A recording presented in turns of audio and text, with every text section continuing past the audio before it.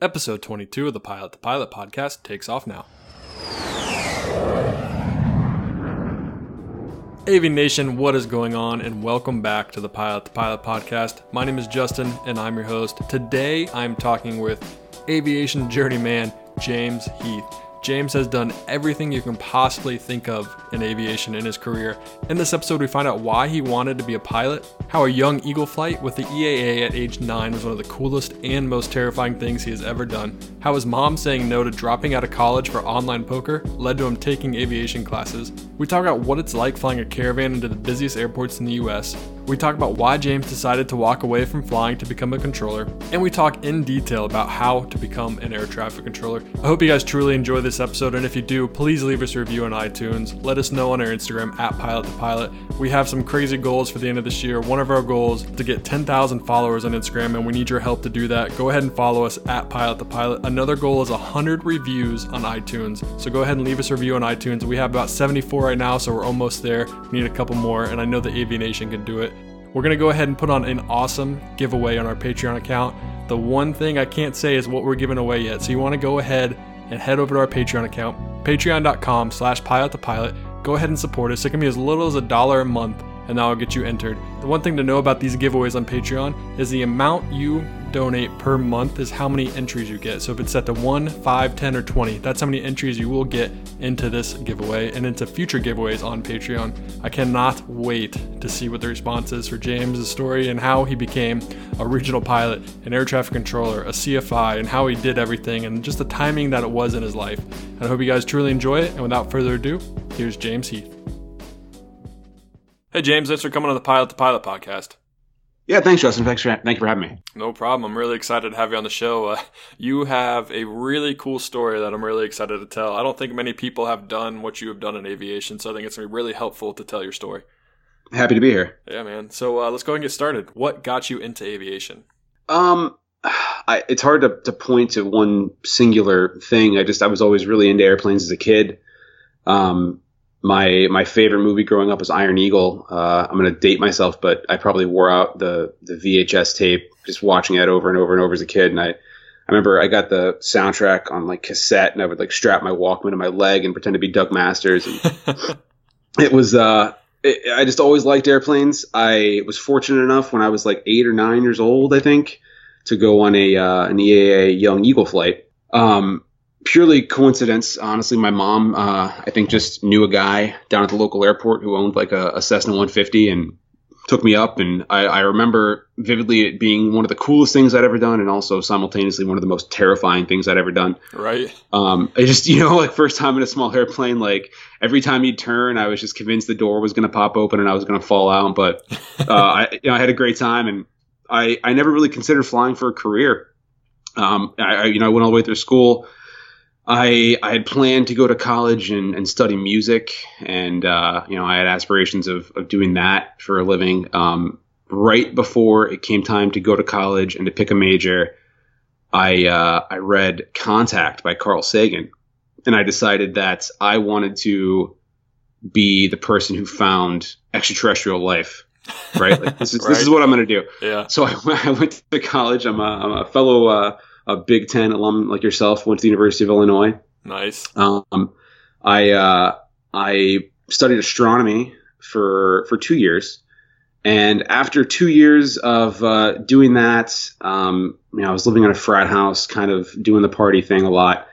I came to a couple conclusions. The first of which, if we are to ever find intelligent life, I'm sure there's aliens out there. If we were to ever find them, it's incredibly egotistical to think that it's going to be me to do it.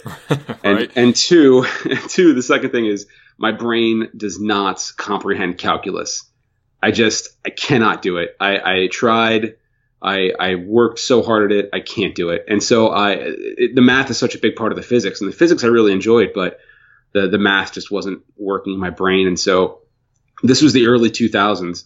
The poker boom was huge. It was going on, and I was playing a ton of online poker. This is back when it was legal, of course. Yeah.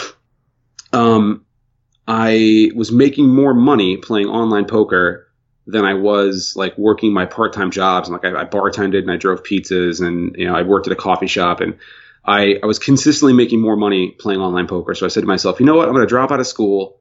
I'm going to go try and be an online poker pro. And I told my mom my plan, and she said, absolutely not.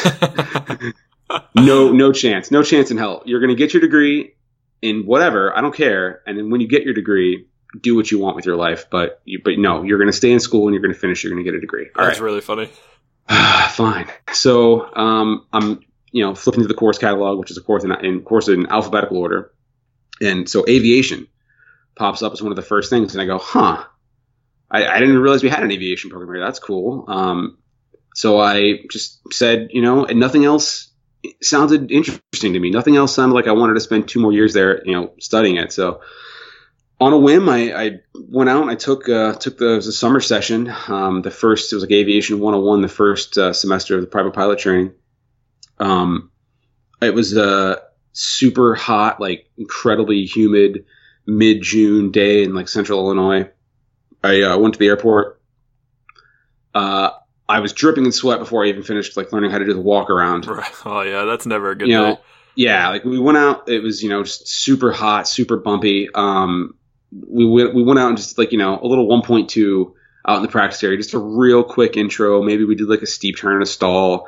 Came back and did like a touch and go, and that was it, man. I was hooked. I was like, what have I been doing for the last 2 years? Like, why have I been sitting in like physics lectures talking about like quantum physics, going cross-eyed, trying to rack my brain doing calculus when I could have been doing this the whole time? Like, oh man, I made a mistake. So I walked out completely just soaking wet, drenched in sweat.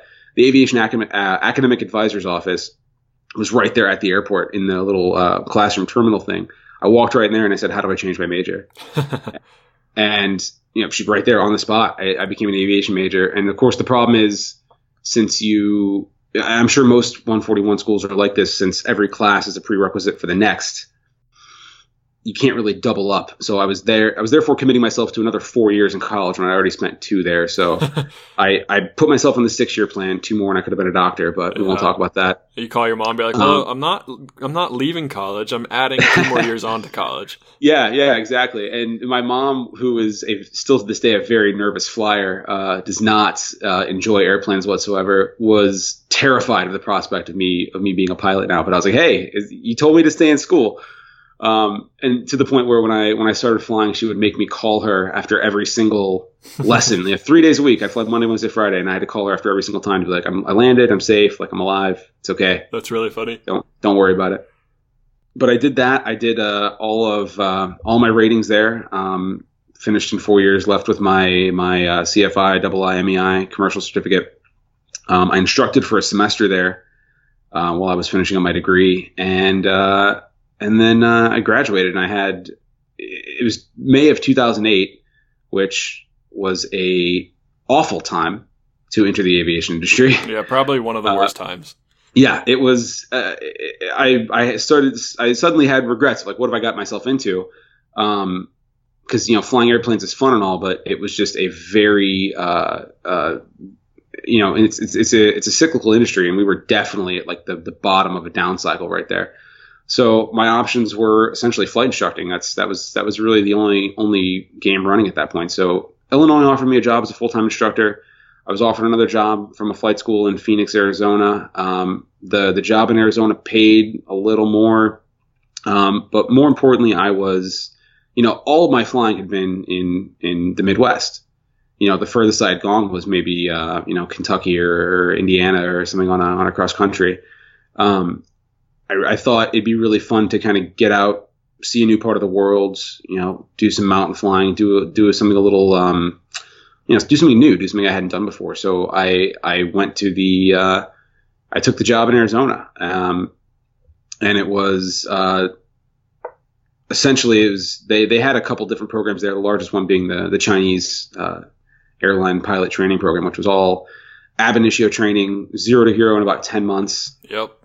These kids would come over having never seen an airplane or heard of an airplane until they got on one in Beijing 3 days before. That's crazy. Yeah, and the language barrier. They obviously they spoke a passable amount of English, but it was incredibly frustrating. Super long days. you'd fly 14, 16 hours a day. Not of course like, Hobbs time, but that's working time. Right. Briefs and debriefs. I did a lot of instrument training, which I kind of enjoyed. I preferred to do IFR training. But that was all at night just for, aircraft utilization purposes. So, all the private and commercial guys would fly during the daytime and the instrument guys would fly at night. So I spent like 6 months working from like 6 p.m. to 6 a.m. and, barely seeing the sun. And it was demoralizing. I'd fly up to Kingman, Arizona, which is in the northwest part of the state. And the ramp was just full of parked ExpressJet Embraer 145s. And they had however many pilots on furlough at that time. And it just seemed like every day I was working so hard, not getting any closer to this dream of being an airline pilot. And I absolutely question, like, have I made a mistake? Like, is it time to maybe start looking at plan B here? Cause it seems now it's easy to look back and say, well, just ride it out. Everything will be okay. Cause we had, the age 65 thing had just gone through. So everything was just held up. Yeah. It was not a good time to be in aviation or just getting in aviation. Yeah. Yeah, absolutely. And I absolutely wondered, like, have I made a terrible mistake? Maybe I should start thinking about doing something else in aviation, which is, I still enjoy it. I still like it. I want to, stay in the industry. Is there something else I can do besides being an airline pilot? Because this, from the time I took my first flight 4 years earlier to then, that's really, that had been my singular focus. It was, I want to fly a jet. I want to work for an airline. And so I was working the night shift at the time. One of the dispatchers there is a guy named Kyle, who's still a good friend of mine. He was working on his ratings at the time, and he had aspirations to be an air traffic controller. And I said, I hadn't even thought of that. We went on a tour of the tower there. It was Deer Valley Airport in Arizona. And it was really cool. It was very laid back. Like, it was very interesting getting to, because there's like 12 or 15 controllers that work there. You recognize their voices and you put a face to the voice and just kind of seeing what they do from that side of things was very eye-opening to me. And I thought, gosh, this might be kind of a cool thing. You're still very much, a part of the aviation industry and a vital part, but at the time, it seemed even more appealing working in like an air-conditioned tower cab when I was out there in 115 degree, for sure, wearing like sweating, and half the airplanes didn't have air conditioning, and the ones that did were, MEL'd most of the time. So, or the flip side, going out and doing like a commercial night cross country in a Seminole at 11.5, and the combustion heater's not working, and now you're freezing in November over New Mexico. Like, it was suddenly the idea of, hey, I get to go home every night and work in a nice, tower or radar room somewhere. Yep. It sounded very appealing to me. And then I started giving it more and more thought. I'm flying around at night and, we're talking to Phoenix Approach, and I just remember listening. I remember one night listening to this guy who was working a whole bunch of sectors combined, and he was firing off like rapid fire clearances for the jets going into Sky Harbor, and then he would, rip off a couple like practice approach clearances for the Cessnas and the Archers and stuff flying around down to the south. And the guy was busting jets, man. It was really exciting just listening to him, just bam, bam, bam, clearance. I was like, this might be kind of fun. So this was at the very end of kind of an air traffic control hiring cycle, 2009, I guess, summer 2009. And I applied for, it was an off the street bid. They called them PubNats back then, National Publications. Yeah. I applied to PubNat 8 in like July 2009. And I was expecting that, at this point, people were getting hired super fast. Maybe like, 6 months from you apply, you're in the academy training to be a controller. Again, terrible timing, for the second time in my career. Everything kind of slowed down at that point. So after, let me go back here. So I applied in July 2009, and then at that point, everything kind of slowed down. The economy was, of course, in the tank. Budget crisis. The government kind of did like a hiring freeze for the next couple of years of not really hiring any air traffic controllers. So I had left the flying school at this point. I I spent a little time being unemployed, and it became rapidly clear to me that, well, crap, like maybe this air traffic control thing isn't going to happen, or maybe it's not going to happen as fast as I thought it would. Yeah. So I got on at a little ground handler in St. Louis. Actually, I'd moved back home. I was living with my mom again, 25, 26 years old. I got on with this ground handler called ATS, and they were looking for someone who had general aviation experience. And I found out later that's because they were starting this new contract handling caravans. So basically my job there is I'd go check the people in at the front of the airport, and I'd go walk them down, caravan pull up, I put the tail stand in and open the door, and they'd climb on up and close the door, and give the weight and balance info to the pilots. And that was basically my job. It was pretty boring, but it was paid the bills. Yeah, I was back working in the industry. That company ended up getting the contract for ground handling U.S. Airways. Nice. So I ended up moving to the other side of the airport, and I worked as an ops agent there for almost a year, basically just doing load planning. And that was cool too. It was my first time really being around like a major airline operation. Being on the ramp, and I'd go out and wing walk or go out and throw bags, and that was like really good experience seeing the that side of the industry. Yeah. And I'd get to go out and brake ride when we'd move the planes to remote pads. So go out and basically start the APU and turn on the hydraulics in an Airbus, and they'd tow the thing and you'd park it, and that was that was at the time super cool to sit in the cockpit of an Airbus or an old. They had like the 737-400 series. They were still flying back then. That's awesome. So yeah, it was a cool time. But this whole time I'm like, okay, I'm going to be air traffic control. I'm going to be an air traffic controller, and they still weren't calling. And I was like, all right, well, if this isn't going to happen, I need to. Like, I'm not going to spend the rest of my life being an ops agent. Right. Nothing wrong with that being your job. Nothing wrong with that. Yeah. You were a pilot, and you want to be an air traffic controller. Exactly. I had higher aspirations. It was just not what I wanted to do in the industry. So, I'm like, I need to get back into flying. Well, now it's 2010, still not a great time, but things are starting to trickle open. I still knew a couple of the caravan pilots from working with them in the previous, on the other side of the airport. And I approached a couple of them and said, hey, I'm a flight instructor. I got 1,000 hours, 100 multi. You guys hiring? Like, do you think you can get my resume into the right people? And they said, yeah, absolutely. So, sure enough, got hired with a couple other guys, at the end of 2010, flying the caravan. And that was, kind of my, my re-entry into flying. I hadn't flown in almost a year probably. But that was a really fun job.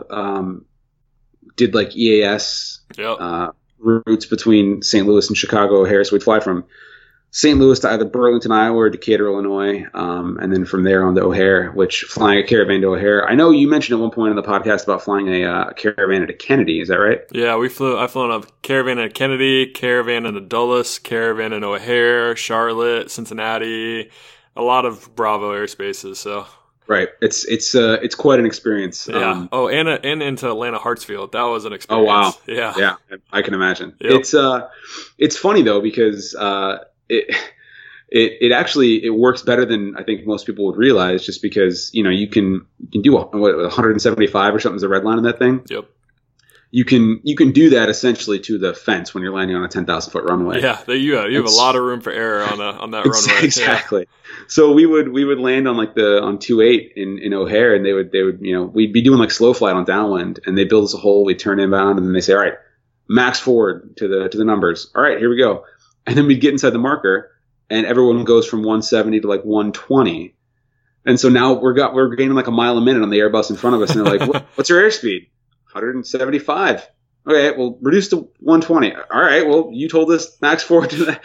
Yeah. So they started to get, once they figured out how to work us, and it became, then you do 120 to the fence. And the best part of that plane too is that the top of the white arc is the red line. So you just throw on one notch of flaps right over the thing, and bam, land it on, make the first taxiway.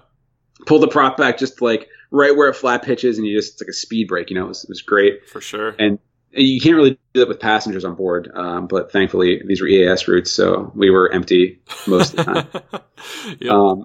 Typical EAS flying, right? Honestly, yeah, we made the money was made just by moving the airplane from point to point. So if we sold the ticket, it was just straight profit. That's crazy. But yeah, so we'd fly a little more gently if we had people on board, of course. But yeah, that was really fun flying. It was great. It was hand flying in the weather, unpressurized. So the most, we'd go to 6,000, 7,000 feet, 8,000 feet. A lot of good actual time that I had never really gotten instructing in Arizona because it's VFR all the time there. Yeah. So I got a lot of really good actual instrument experience doing that. And then I said, all right, well, if we're going to commit to this flying thing, let's start throwing some applications out there. So I applied to a bunch of regional airlines that were hiring at that point. And I got a handful of phone calls. I interviewed with Mesaba in Minneapolis. Throwing it back. I don't even know if Mesaba is still an airline. Well, no, they're not. So what happened was this was after Pinnacle at the time, Endeavor now, had bought Colgan and Mesaba. Okay. And the idea was going to be, we're going to take all the jets and are going to be Pinnacle, all the props are going to be Mesaba, and we're going to have two airlines under one kind of joint thing, almost like how Republic does it, I think. Right. So I interviewed with Mesaba, and I interviewed with American Eagle, or as they were called at the time. And I was offered jobs from both, and it was, in hindsight, I may have done things differently, but Colgan was, hey, we're getting 60 more Q400s. You're going to upgrade in 18 months. This is the place to be. It's going to be awesome. And really the allure was, you're not really going to work for Colgan. You're going to work for Mesaba because we're going to be called Mesaba here soon. All right. I knew I had a flight instructor of mine from before I'd worked for Mesaba. He was actually on furlough at the time, right before. He had just been recalled as they were hiring me. But they offered me a class first. The class they offered me was about a month before the class at Eagle, and everyone says seniority is everything. Take the first class date, right? Yep, for sure. So I said, all right, I'll do it. I show up. It was a split class. It was like half Q400, half Saab. They did the seniority by your birth date, and I was like kind of middle of the road in age. So I was like the bottom of the Q400. Or I could have chosen Saab and been top of the Saab, but the Q400 bases were an easier commute from where I was living in St. Louis at the time. So did that, flew that for a while. I get to the line. Immediately, right as soon as we get to the line, that's when they did the seniority list integration, and that's when they announced, like, we're parking all the Saabs. Saabs are going away. Oh, no. No, now we have to they did an entire system rebid. So all these Saab guys who were relatively senior, they got, places up on the jet and the CRJ and then the Q400, which displaced a bunch of Q400 guys to like the CRJ 200 and like Kennedy and stuff, Detroit. Yay. So I missed displacement by 2 seniority numbers. No way. So good thing you got there when you did, right? But yes. But however, now I am the second to most junior Q400 pilot in the company, and it's going to stay that way for at least a year. Yeah. So I was based in Houston at the time. I'm commuting to reserve. I remember a month in the summer of 2011 where I think I did a turn. The whole month I did one turn, and I commuted back and forth 4 or 5 times. Wow. It was demoralizing. Yeah. Again, I'm like, great timing. Is this really what is this what I, all these years I wanted to be an airline pilot? Is this what it was? Is this the glamorous life of an airline pilot that I always dreamed of? Exactly. And here I am. I'm commuting to reserve. I'm not even getting to fly. That was the worst part. Is I wanted to fly. I would call crew scheduling and be like, "Is there anything you guys have for me? Like, you get a repo someplace. Like, yeah, right. Can I do anything? I'm just so bored sitting in my crash pad." But that was the situation I was in. So it became sort of more and more apparent that Pinnacle was in financial trouble. Writing was on the wall that it's not going to be a great time here. I started thinking, what if I ended up, having to go back and retrain on the CRJ anyway? if I have to go all the way through training again, I'd at least like to do it at a company that I wanted to be at and that had a base in the city I wanted to live. And this is where I got to the point where maybe I've regretted not taking the class at Eagle, because Eagle had a Chicago base. My girlfriend, now wife, had just moved to Chicago. So Chicago's where I wanted to be. Pinnacle has no Chicago base, with no plans to make one, of course. Now Eagle, and this is I'm digressing here, but Eagle was going through the whole divesting thing from American Airlines at that time, so that was not a great place to be either, honestly. No, I don't really know if there was a good place to be at that time, to be honest. You're right. Yeah, you're right. So I wanted a place that had a Chicago base. And I had a whole bunch of friends who work for SkyWest, and they said, "Dude, come on over. Chicago's like our junior base, because SkyWest is made up of a bunch of pilots that want to be out west." So everyone wants to be in Los Angeles and San Francisco and Denver and Seattle. Nobody wants to be in Chicago or Minneapolis. Those are the junior bases, which is exactly where I wanted to be. So I said, all right. So I interviewed at SkyWest, got hired. My class date started the day after Christmas in 2011. So I flew my last flight in the Q400 on Christmas Eve. It was a maintenance repo from Houston up to like Mosinee, Wisconsin, CWA. Mesaba had like a heavy checks facility there. Yeah. So we had a deadhead scheduled through Chicago back to Houston. I jump seated back home from Chicago to St. Louis. I FedExed. I'd already given my 2 weeks and everything. I wasn't just like bailing. I gave my 2 weeks notice. Yeah. I told my chief pilot it's my last day. You did it right. Yeah, of course. But then I went home Christmas Eve. I FedExed my badge and my charts and everything back to Colgan. And then I left on Christmas Day to go to Salt Lake to do training at SkyWest. That's crazy. And I'll never forget. It was Christmas Day, so the flight was basically empty, and I got a first class seat. It was a SkyWest CRJ9, and I got a first class seat going there, and I was like, all right, like this is what I'm talking about. Like I made the right choice. Someone's treating me right. Finally, this airline loves me. Yeah. It was, and honestly, I went to training there. I got Minneapolis out of the gate. I spent 3 or so months there. Did a lot of Canadian flying because I was a junior FO in the winter in Minneapolis. Fun times, right? But yeah, I actually flying to Canada was a great time. That was a lot of really fun flying there. It was all CRJ 200 flying. It was all really short, kind of short hops, which was, you do a lot of legs per day, but it was fun flying. I remember I really enjoyed it. I liked flying the CRJ more than I liked flying the Q400. I know that might be a little bit of sacrilege there. I'm glad I had the experience flying the Q400, absolutely. But the CRJ was just a way easier plane to fly. It was way less, what's the word I'm looking for? It was way less labor intensive. Yeah. Because with the Q400 is a bear to fly sometimes. That's what I've heard. Yeah, it's a fun plane, but can be interesting. Oh yeah, it will teach you stick and rudder skills like no other. You have got to be coordinated to fly that plane, but it's exhausting. And then you go to the CRJ, and I'm like, wait, I can just turn the yoke and I won't yaw the rudder 30 feet in one direction. I'm like, it's amazing. CRJ was much simpler to fly. I really enjoyed the flying. I ended up getting to Chicago after 3 months or so, and SkyWest was hiring perpetually behind me. So by summer, I've been there 6 months or so. I'm holding the line in Chicago. Awesome trips, man, too. It was really fun. Go out west and do a lot of really cool flying there. At this point, I've been in the background, keeping up with the air traffic control hiring process. So I went and I interviewed, at the St. Louis TradeCom when I was still working for Colgan.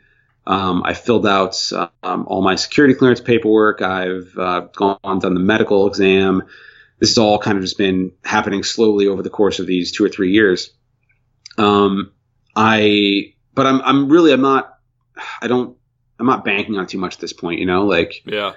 I'm doing flying that I like now. I'm working for an airline that I enjoy working for, and hey, if ATC happens, it happens. But so I'm not exactly. At that time, you were still looking to get into air traffic control, though. I mean, it had become the backup plan for me. I'd always had it in my back pocket, and I was always, if it happens for me, it happens for me. But I wasn't holding my breath, Like it had taken so long at this point. It had been 3 years since I applied. that I wasn't very optimistic. Did you have to keep reapplying, or was it just one application? No, it was the one application. It's just, I had been in the system at this point, kind of in purgatory. So after I'd done all the application stuff, and it's, so you took the test, the assessment test, and then you take you have an in-person interview. You fill out security clearance paperwork, you do a medical screening, you do all this stuff. And this has been slowly, every 6 months they'd contact me and say, hey, we want you to do this. Like, all right. But it had been at the point where I was like, all right, I can't count on this happening, right, in the way that I was expecting it to be when I first applied. So if it happens, it happens, but I'm not going to make it plan A. That's like a lot of people's outlook in aviation in general is, I have this grand plan where I'm going to do this, this, and this, and it's going to be the perfect opportunity, the perfect path. But I'd honestly say 99.99% of your plans and people that have those plans don't come to fruition, and it's going to be different. So be prepared to handle adversity, be prepared to kind of be told no, and just have, like you said, have a plan B. Yeah. And that was kind of a constantly reoccurring theme in my career, at least, is that I've had really bad timing. Now, don't get me wrong, I'm incredibly fortunate to be where I am now, but I've consistently had terrible timing. And there's been so many points where I've been like, gosh, like I may have made a mistake. Let's start looking at another option. And I think that's very important, especially for young pilots. I mean, now is obviously a very good time to get in aviation. But it's cyclical. It's not always going to be like this. One day thing, hopefully not, but if you look at history, it's likely that it's not always going to be as good as it is right now. It's very true. And I think it is very important to have a backup plan, whatever that may be, whatever your own personal version of a backup plan. I think that's really important. So I was in Chicago at the time. I signed a lease with a friend of mine from college who flew for American Eagle, time flies for American Airlines now. And I left on a trip the next day, 4-day trip. First day, we go Chicago to Dallas, Dallas to San Francisco. We get flow delayed hard in San Francisco, so we don't make it to Reno until like 3 o'clock in the morning local time or something ridiculous. Nice. I go to sleep. My phone rings 2 hours later, and I'm half in a haze, and I look at it, and it's an Oklahoma City area code. I have some family in Oklahoma City, and the FAA is based in Oklahoma City. So I'm like, maybe I should answer this. Hello, I'm half asleep. And it was, hi, this is so-and-so with the FAA Careers Division. We'd like to offer you a class for Washington Center. Are you interested? And I was like, hang on. Can I call you back? Like it's 6 o'clock in the morning local, so it's like 8 a.m. there. And I'm like, can I call you back later today? And she's like, yeah, of course. Just let me know. That's awesome. And I'm like, crap. I just signed a year lease 2 days prior, and I'm like, how can my timing be this bad at this point? Like how like what? So I think it over, and I talk it over with my girlfriend, and I say, are we going to do this? Like, because we had been dating for about as long as, like, we started actually dating right about the same time I applied to be an air traffic controller. So she always knew this was kind of a dream of mine, or at least in the back of my head. Yeah. So are we going to go do this now? Or are we going to live this, this flying life? Because we were both happy in Chicago. I love Chicago. Yeah. And she said, well, is there any way you can work at a facility in Chicago? And I said, So the way they hire air traffic controllers now is very different than the way they hired them when I was hired. Okay. Now they just hire you for terminal or en route. Either you're going to go to a center or you're going to go to a tower or a TRACON. Then you go to the academy and you're scored at the academy. That dictates, like, they give you a list of facilities. The guy in the class with the top score gets the first pick. So he gets to choose wherever he wants to go, kind of. Right. Yeah. Okay. If you get the highest score in your class, you get the first pick of not wherever you want to go, but of the list of facilities they give you. Right. And the guy who does the worst in the class gets basically, well, congratulations, you're going to New York Center. I'm sorry, I joke. That's terrible. No. Yeah. But it's honestly, you end up in a less desirable place. But when I came through, they gave you a facility assignment prior to hiring you. So this whole time, when they had first given me a tentative offer letter, the tentative offer letter said, congratulations, you're hired, and you're going to go to Washington Center. All right, fine. the guy, my friend Kyle, the dispatcher at the flight school, who had convinced me to apply to be an air traffic controller, was from the DC area originally. And so once you do when you do the initial application, they asked you to pick a list of call them geoprefs, geographical preferences of where in the country you'd like to work. So I have no idea. I just want to work anywhere you guys are going to give me a job. Right. But I had it in my head that I wanted to do en route. I kind of wanted to work at a center versus a tower. I can't tell you why. I really don't know. I just the idea of working radar appealed to me more than the idea of working in a tower. So yeah. I selected en route. And then he said, why don't you pick Virginia? Because that's where Washington Center is. And that's right by where I grew up. And it's a really cool facility. They have a lot of really cool airspace, and it's a good area. And I said, all right, sure, I'll pick Virginia. And then with my second state I got to choose, I wanted to maximize my chances of getting hired. So there's 3 states in the country that have 2 centers apiece: California, Texas, and Florida. And of those 3 states, I chose California because that was the one that I would most probably like to live in. So Virginia, California, those are my geoprefs. And then that's how I ended up at Washington Center, completely on a whim. Like, he just said, hey, it's a cool facility. It's Northern Virginia is a cool place to live. You should pick Washington Center. All right, so fine. You're like, all right, man, whatever you say. Yeah, whatever you say. Hey, you've convinced me to apply for air traffic control. Why would I not listen to your advice now? You know? I know, right? So cut back to head here to, where were we?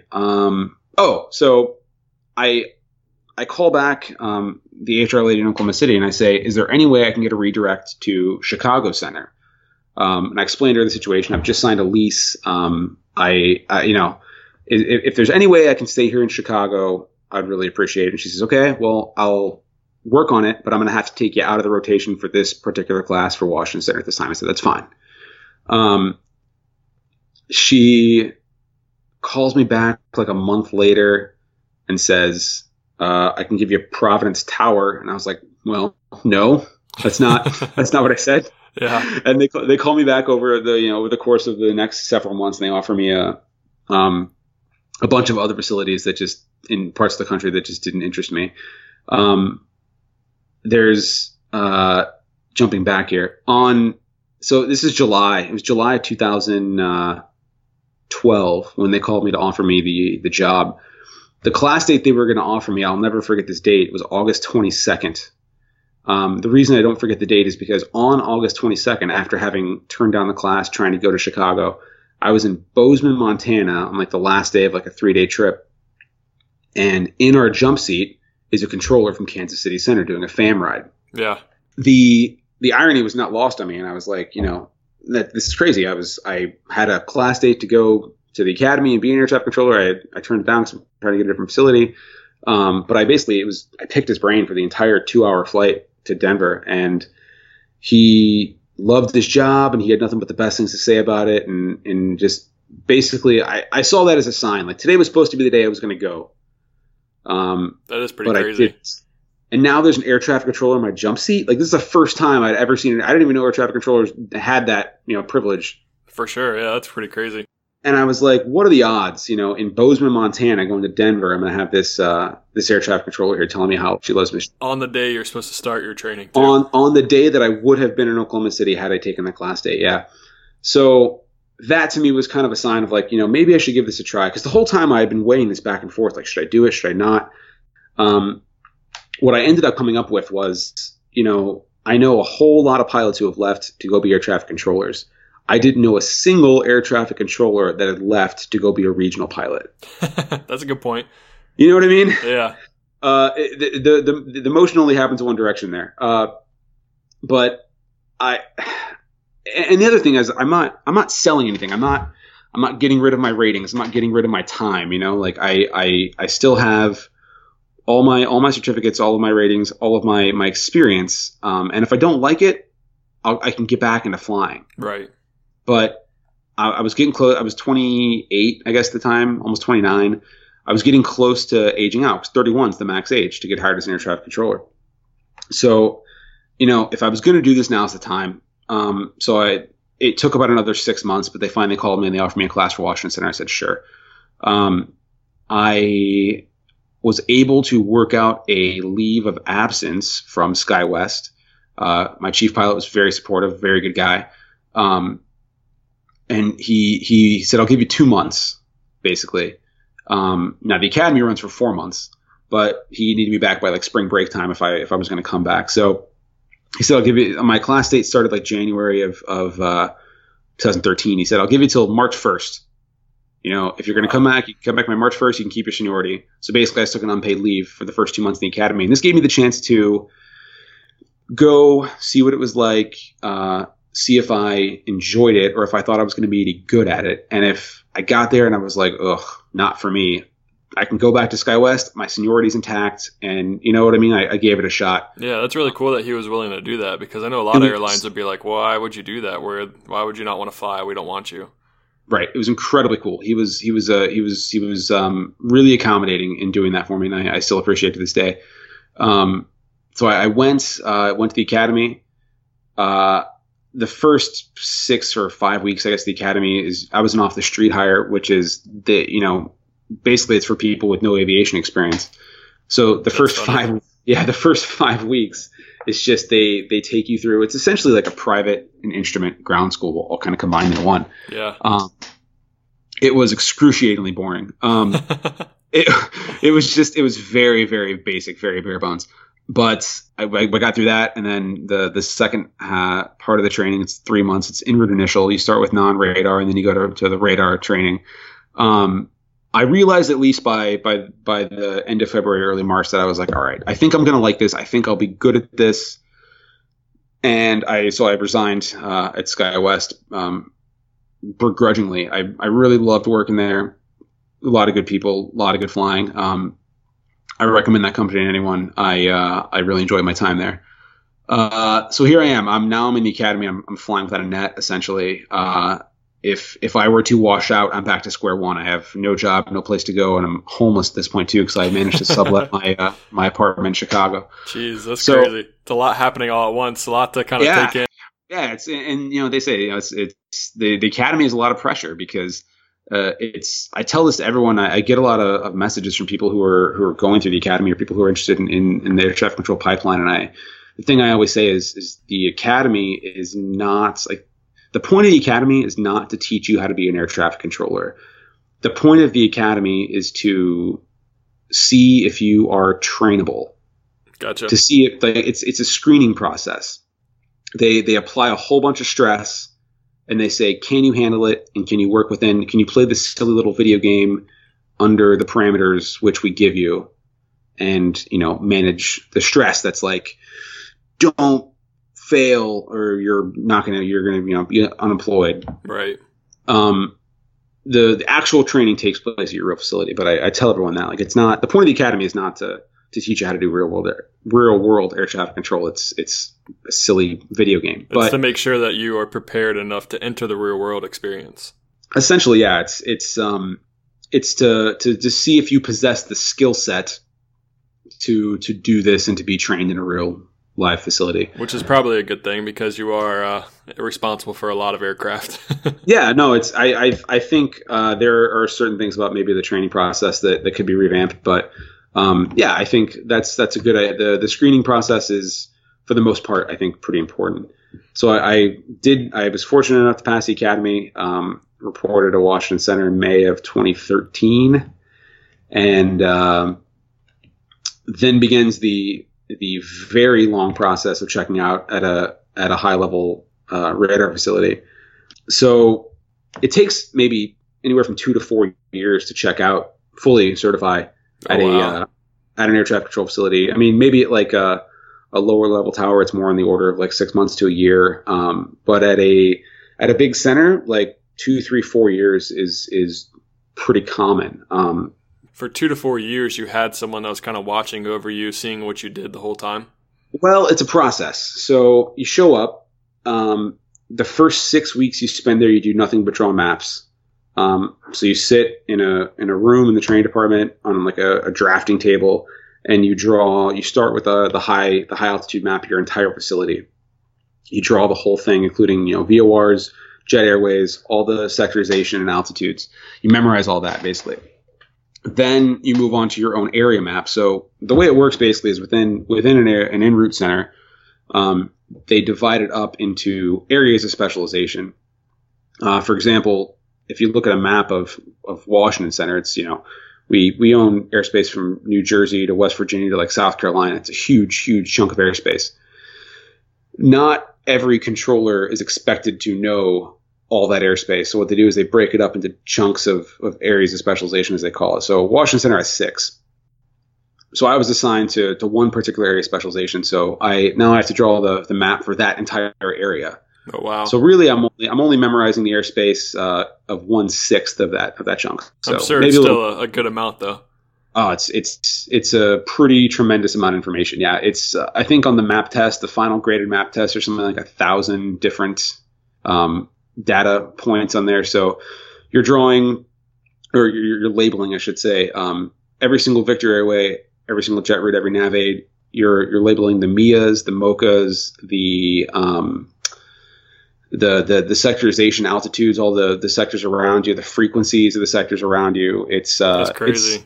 There's a reason it takes you 6 weeks. 6 weeks is like the minimum you spend up there just drawing a map. Yeah. All you do is you become intimately familiar with this map, because that's going to become really important later. What's like the minimum test grade that you can get on that? Do you have to get all 1,000 right, or is there like a certain number you have to get right? I think I think it's kind of subjective if you get enough right. I was never actually told a particular passing standard. I think they give it a 1 over, and if you've satisfied enough of the training department's criteria, if you draw on the map well enough and you don't have any glaring errors, they kind of go over it and probably pick out a few key things here and there and make sure they don't expect you to know everything, but they expect you to have a good knowledge.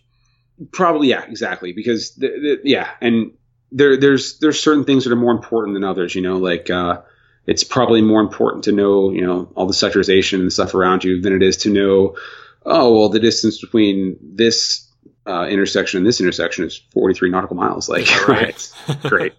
Yeah, good for you. Right. And there is a certain application. So the reason why we memorize the radials of the airways off of VOR is because then later you can, if that airway is 250, cool. Well, on my scope, that's what a 250 heading looks like. Or if the distance between this VOR and this VOR is 80 miles, well, now I know I can kind of eyeball in the scope. Oh, well, he's about here to here. It's like 30 miles, Yeah. So there is an application. It's good information to have, but it's an incredible amount of information. Yeah. So you spend all that time, you draw all the maps, then you go down to the radar floor and you are what's called an A-side. An A-side in a modern en route facility is completely useless. You do nothing. Back in the day, before we had electronic flight strips, the A-sides were responsible for taking the paper strips off the printer and delivering them to the sector, which needed them, right? Right. But now we have, it was URETs when I got here. Now we call them EDSTs. It's the little computer screens next to every sector that has all of the electronic flight information. We very rarely, if ever, use paper strips. The only time we need paper strips now is if it's an airport that we are providing approach control services to. Okay. So really, as an A-side, you go to the floor and you change the printer paper, because we're still printing the strips despite the fact that we don't use them. Yeah. So you change the printer paper, you plug in, and you just watch. That's crazy. You sit there and you kind of get to know people. You watch how people work. You kind of get to know the flows and how things work and the way we move traffic in every sector. So my area has 8 sectors in it. You kind of you take your time. You go around the room and you get to know how it works, basically. So you spend anywhere from a week to months and months to doing that, waiting for a D school class date. It's just that? when the next available one is, basically, when they can get you in. Okay. So I came in, again, and if you want to, this is back to my horrible timing. I got hired at the beginning of 2013. Sequestration also happened in 2013. So I got hired, and then they closed the academy down. I was in like the second to last en route academy class that was in training. So I showed up at Washington Center, and we didn't get another new hire for a year. And I'm still feeling that today, because I've been certified for over 2 years now, and I am still the most junior fully certified controller in my area. I have a whole bunch of trainees below me, but that doesn't help me when I bid my schedule. But so I guess maybe it's important to explain that at an en route sector, there are two positions. There's the radar controller, or the R side is what we call him. And that's, as a pilot, that's the guy you're talking to. That's the guy you think of as the air traffic controller. You sit in front of the scope. He's the one talking on the frequency and separating airplanes. Next to him, there's a position called the radar associate, or what we call the D side. The D stands for data. And they sit in front of the flight strips and the electronic, the EDST as it's called now, and manage, routes. They do a lot of the behind the scenes coordination. If they need to coordinate with another sector, another facility, they can make all the phone calls, so the radar controller can just focus on talking to airplanes. Now, most of the time, it's one guy doing both jobs. Yeah, I was about to say, there's a lot of times where I'll be like, oh, sorry, I was offline doing something else. And it's like, oh, okay. Right, exactly. So most of the time, it's just one guy he's sitting in the R side, he's doing the job of the D side. Now, if a sector gets super busy, they might, you can ask for, they might assign you a D side to kind of handle some of that coordination and make sure all the routes coming in are good, and to kind of handle the clerical work, while you can just sit there and focus on the frequency and focus on keeping the blips apart. Nice. So the way the training works is you start training just from the D side. So the academy, you only train the D side. You show up, you spend your time as an A side. I spent 8 months as an A side. Finally, you go to D school. It's like 2 to 3 months in the lab. You do some academic work, you do some lab work. Then you come around the radar floor, you start training on the D sides. It's excruciating. You're still not talking to airplanes, but you're just kind of getting more of a workflow, right? Correct. Yeah, you're still not talking to airplanes, but now you're finally talking to at least other air traffic controllers. You have a headset, you're plugged in, you're doing coordination, on the landline, as you said. It's you're doing the behind the scenes stuff. You're playing a somewhat of a functional part of the radar environment. Now, the truth is, more times than not, you don't need a D side. Yeah. So sometimes it's really frustrating training there, and I'm training my own D side now, and it's tough because there's just some times where a sector's just dead, man, and you're like, all right, let's try and create some work. Like, what can we do? Like, let's how do we get someone in our sector? Yeah, it's just like, how do we create? Let's shortcut this guy, so we got to do a point out to the next sector. Like, it's So maybe you spend some time training on the D side there. That takes, I don't know, anywhere from 6 months, 8 months, a year, maybe not uncommon. About a month per sector is probably fair. And really that depends on how much training you get and if you're getting good training.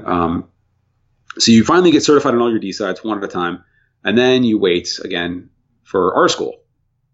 Now you go to R school. Now you're actually talking to, fake airplanes because you're in the lab, but you go through another 2 to 3 months of academic and labs, and now you show up at the floor again. And after, I don't know, you've been in the building now for a year, maybe a year and a half, 2 years. Now you finally get to talk to airplanes. That's crazy. Like, now you're sitting in front of a radar scope. It's such a process. Like being a pilot, like, you don't really think about all the training that goes into it. You kind of just think, oh, you show up, you start training. It's like, because when you train to become a pilot, like, you're immediately thrown into the airplane. So you'd almost think that they're immediately thrown in, and it's a couple weeks, and then they're good to go on their own.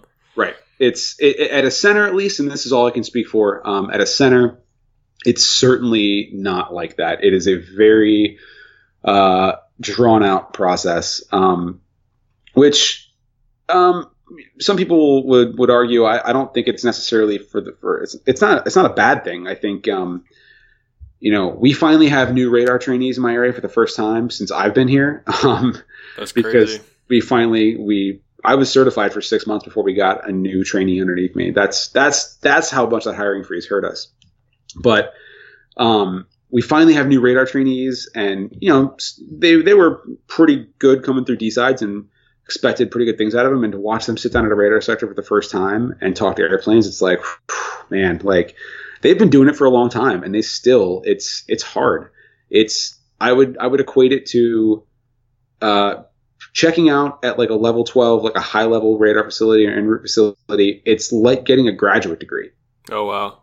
It's like getting a graduate degree in ATC. Essentially, it's the amount of knowledge you have to have, and just the amount of sort of intangible skill. It's a lot like flying an airplane, like to do things like see traffic, or to just the whole idea of smoothly operating a sector. It's a lot of intangible skills, like landing an airplane. You can't explain to me in words how to land an airplane. I can't explain to you in words how to work a radar sector. It's experience. It just, after a while, you either get it or you don't. That's crazy. Yeah, it's kind of like you have all this knowledge, but some people don't know how to apply that knowledge to a real life situation. So I'm sure that can separate two people. Yeah, and that's basically what training is. And that's all we do, is we take all the knowledge we've acquired, and it's a constant learning process. And even certified now, I learn stuff every day. It's you take the knowledge you've learned and you apply it, and you see enough situations and you make plans, and this worked and this didn't work. Okay, so I won't do that next time. Like there's a lot of learning the hard way, honestly, training on the radar. It's a very, very long process, but I think it needs to be a very long process. Yeah, for sure. And then it's also nice to know that you have, I'm sure when you're training, you also have someone behind you that can help catch any mistakes that you make.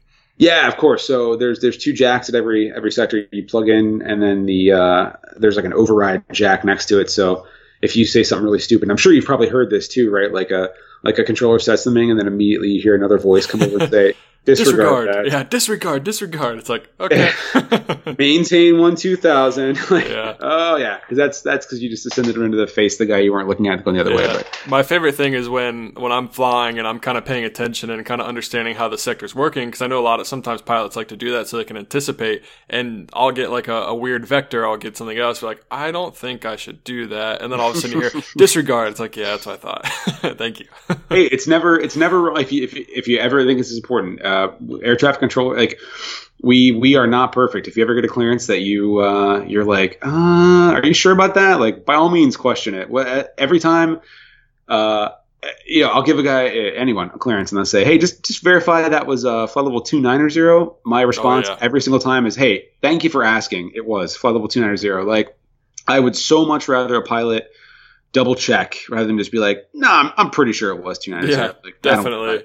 No, because please. You will avoid any kind of getting in trouble, anything if you ask, and they're not going to care if you ask. I mean, maybe if you ask like 5 times, they'll care. But even today, they gave me a takeoff clearance. They told me where to turn, and then as I was rolling, I was like, "Hey, can you repeat that? Like, I just want to double check that I had that right, because it matters a lot where you turn, because there's traffic there." I would so much rather answer a question rather than just have a pilot guess. Yeah, absolutely. That's a really, really good lesson, I think, to take from all that. Yeah, for sure. And then what was I going to say?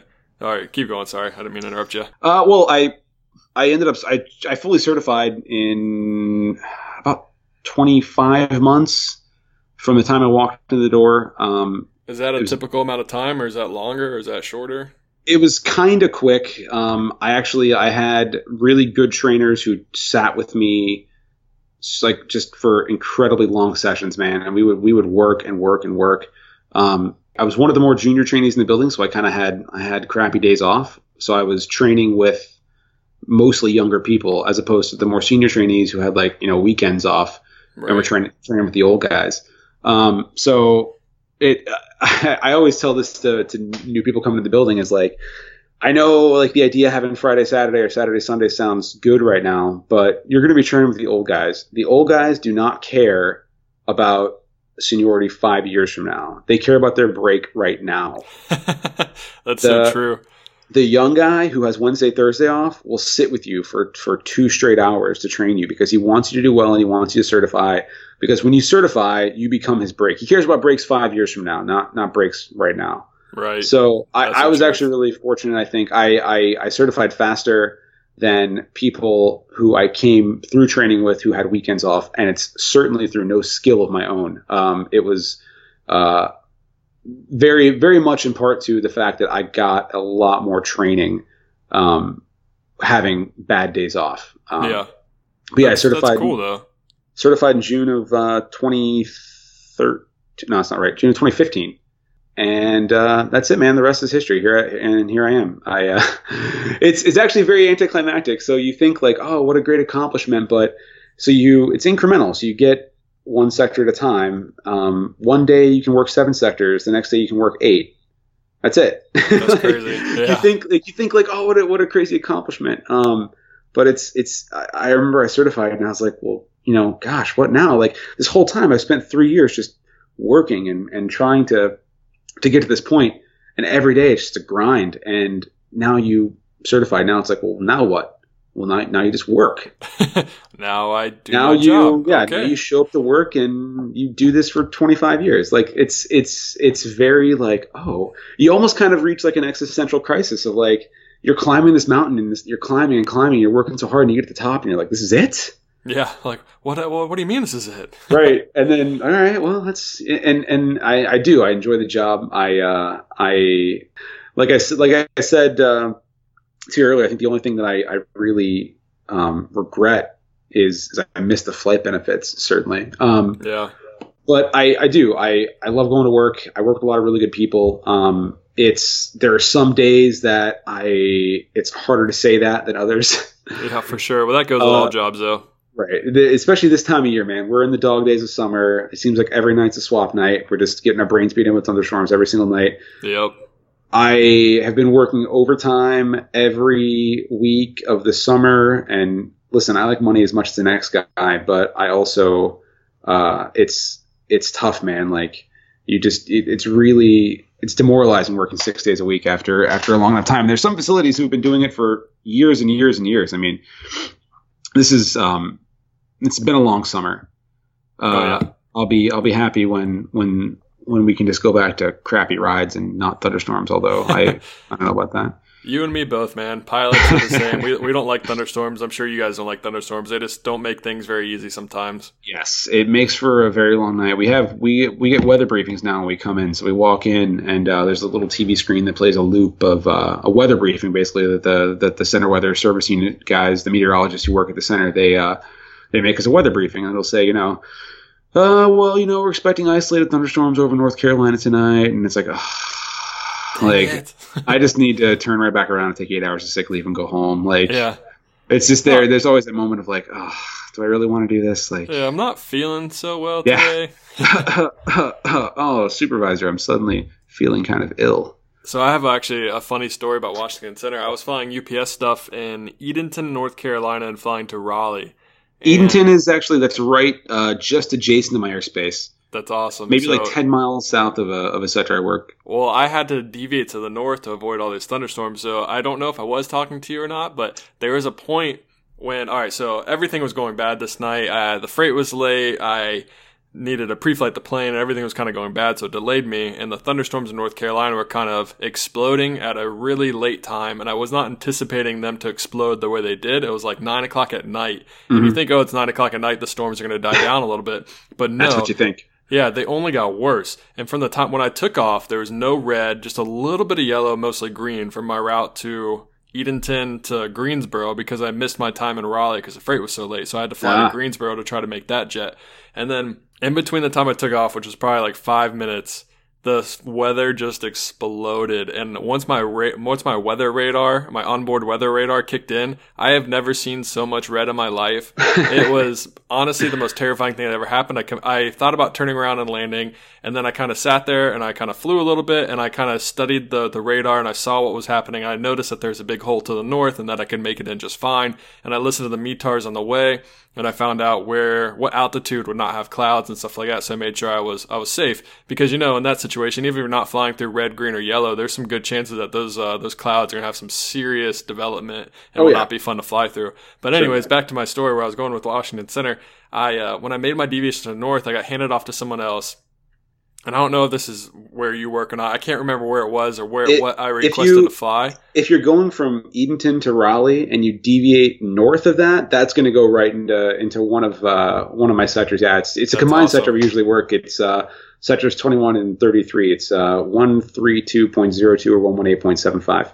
That's awesome. Well, anyways, when I requested that and they sent me to the next controller, I got there, and after I checked on, I told him what I was doing. The controller goes, I honestly don't know why you're flying today. Like, you should be on the ground. And I was like, what? I kind of took me aback a little bit, and I was like, what the heck? What do I say to that? And I was like, well, I have a plan. I know what I'm going to do. Like, if you clearly look, you can see that up north looks fine. So I'm going to do this. And like, I understand why he said that, because it probably wasn't the best chance to fly. And I wouldn't recommend anyone else flying on that day. I mean, you would need some experience to fly on a day like that. And I used my experience to figure out a plan, to figure out a way to get there. And I got there just fine. Stayed VMC, got a great lightning show off both my wings that I got to see, but it was great. But that just threw me off so much. And I feel like if he would have said that to like a new pilot, that could have really thrown him into be like, oh my gosh, what do I do now? And kind of made him second guess his decision making. But that was very interesting. I've never heard a controller say that before. There's a handful of people in my area who I could imagine who I could imagine saying something like that. Unfortunately, in every industry, right? Yep. And there's always the 5%, right? Yep, for sure. And truthfully, I'm sure I've had my frustrated moments on frequency where I've perhaps lost my temper a bit. If it's 9 o'clock at night, that guy's probably been there since maybe 1, 2 o'clock in the afternoon. Oh yeah. His airspace was just ridiculous with storms too, so I can imagine. Yeah. He's probably been, if it's a bad night for you, it's a bad night for us too, and he's probably just been getting his brain just beat in all night. And by 9 o'clock at night, when the storms are still building, there's a tendency to be like, like just stop flying your airplanes, people. Like, yeah. It's, there's no holes to get through. Like, where do you want to go? Like, oh, we want to deviate left for the next like 130 miles. Like, okay. Yeah, have fun. Like thunderstorms, that's maybe one of the most frustrating things is like, we can do volume. Like, volume doesn't scare us. Like, you can give me a radar sector that's jam-packed full of airplanes. That's fine. I know where everyone's going. Everyone's on a route. And the routes are maximized to stay inside of sectors and limit the amount of coordination I have to do off the line. Now, stick a thunderstorm cell right in the middle of that, and everyone wants to deviate left and right around that. My workload increases like tremendously. So suddenly the number of airplanes I can work goes like cut it in half, because now every single airplane, it's going to require an extra amount of mental effort to make sure that I don't smack him with another airplane, because he's not on the route that I expect him to be on. Now he's also going to creep over and kind of run the boundary between me and the next sector, or maybe go into the next sector a little bit. So I got to call and do a point out and say, hey, watch this guy. I'm going to borrow some of your airspace for a bit. What becomes, or what would have otherwise been like the guy checks on, the guy leaves, becomes I got to make 3 phone calls and 15 extra transmissions to this guy. Like, yeah, it becomes a really long night. And believe me, to me, I feel like I have a longer, maybe longer, like I have a higher tolerance. Higher tolerance, exactly. Yeah, I was going to say longer leash, but that's not the right term. I have a higher tolerance. I think, towards dealing with the problems of pilots, and it was, we're not liking our ride here, and I think that's because I was there. I remember what it was like, and I case in point, I was holding for, I believe, Baltimore the other day, maybe 2 weeks ago, and I got a whole just giant holding stack because there's a thunderstorm over Baltimore right now, and guy's like, all right, well, are we going to get out in the next like 5 minutes? I'm like, all right, let me make a phone call. I'll try and see. And because he was clearly getting to bingo, and he's gonna have to go to like Richmond if he can't get into Baltimore. And I said, call Potomac, and I was like, man, dude, just take this one guy. Like he's low on gas. Can you squeeze him in any way? And he's like, I'll take one. I'm like, all right, you'll do one. All right, good. Because I remember being in holding stacks and having to divert, and how much that screws up your entire trip. Maybe it's day 4. Maybe you're going to miss your commute now. Maybe you're not going to make it home. Now, yeah. I shouldn't think of that stuff, like, because that's not my job to think of that stuff. But it of course, it's still in the back of my head, and I think about like, I think about the passengers too. Like I've been a passenger on planes that are diverted before. Like I try my absolute best, whereas sometimes maybe some of my coworkers will be like, screw it, divert, I don't care. Yeah, it's like whatever, not my problem. Exactly. I get to go home tonight regardless. Right, I suck. Exactly. I think it's important to try and maintain that perspective. And it's funny because I the sectors you were describing, if we're talking about the same thing, and I believe we are, it's the only sector. It's two sectors that are always combined, and it's the only sectors we work that actually own airports, that owns airspace to the ground. Oh wow, that's definitely it. Yeah, everything else we have approach controls underneath us. So this particular sector, we own, I think it's 11 uncontrolled airports that we work. But most people, I think in my area, most controllers don't like working those sectors because you're just dealing with like VFR guys all day, and it's a lot of like this, slow, like low and slow guys who stay in your airspace for an hour and a half. Like they want to go sit at the high, and they want to bust some jets. And I love working our low sectors because I don't mind talking to the VFR Yahoo out there flying his Mooney around for the first time in a month. That's awesome. Because I remember being a clueless VFR pilot, and I remember getting flight following as a student pilot or as a private pilot, and ATC was like the voice of God in your ear. I remember being just completely clueless on a frequency, and the difference between a patient and accommodating air traffic controller and pardon my language, but just a dick, like it makes a huge difference. So I like working our low sectors. Maybe I should have worked at a TRACON. Maybe I made a mistake. Maybe I should have been a I think about this sometimes. Yeah, the favorite sector we have is the low one, and then the one I like the least is actually the kind of our super high. It's 30,000 feet and above over Central Virginia. We just work like Newarks and Phillies and LaGuardias, and it's just boring. And we got to do a lot of vectoring and a lot of holding, and it's just and all the pilots are in a bad mood because they have to go to Newark, Philly, or JFK. So I don't blame them. All right, James, thank you so much for coming on the podcast. That was so much great information. We kind of talked about your story, how you were a pilot, how you had this dream of becoming an air traffic controller, but it just didn't work out, and you kept becoming a pilot, and you worked for Caravan, you flew Caravans, you flew in the regionals, and then eventually you got the opportunity to become an air traffic controller. And then we talked about the process of becoming from being zero to becoming a controller and what it's like to do that. And I think that'll be very beneficial for people listening now that might want to be a controller. So I really thank you for sharing that. I would love to have you on the future so we could talk about some stories that you have for being an air traffic controller, because I know pilots, probably most of the people listening to us are pilots, and they kind of hear the pilot side of everything, and they're used to the pilot side of everything. It'd be kind of cool to hear the ATC version of everything and how they see things. So I'd love to have you back on. Sure, yeah, absolutely. I'd be happy to. Awesome, man. Well, like I said, thanks for coming on, and I wish you the best and everything, and look forward to talking to you soon. Yeah, hey, let me know when you're coming through, and I'll give you a shout out on the frequency. Sounds good. Thanks, man. Appreciate it. All right. And that is a wrap of episode 22. Aviation, thank you guys so much for listening to today's episode. Don't forget about our Patreon giveaway. Head to patreon.com/pilot2pilot. Go ahead and look into it. Get some more information. Message me if you have any questions about it. I'm looking forward to doing this giveaway and looking forward to doing more in the future. Aviation, have a great day. Happy flying. Blue skies. Have a good one.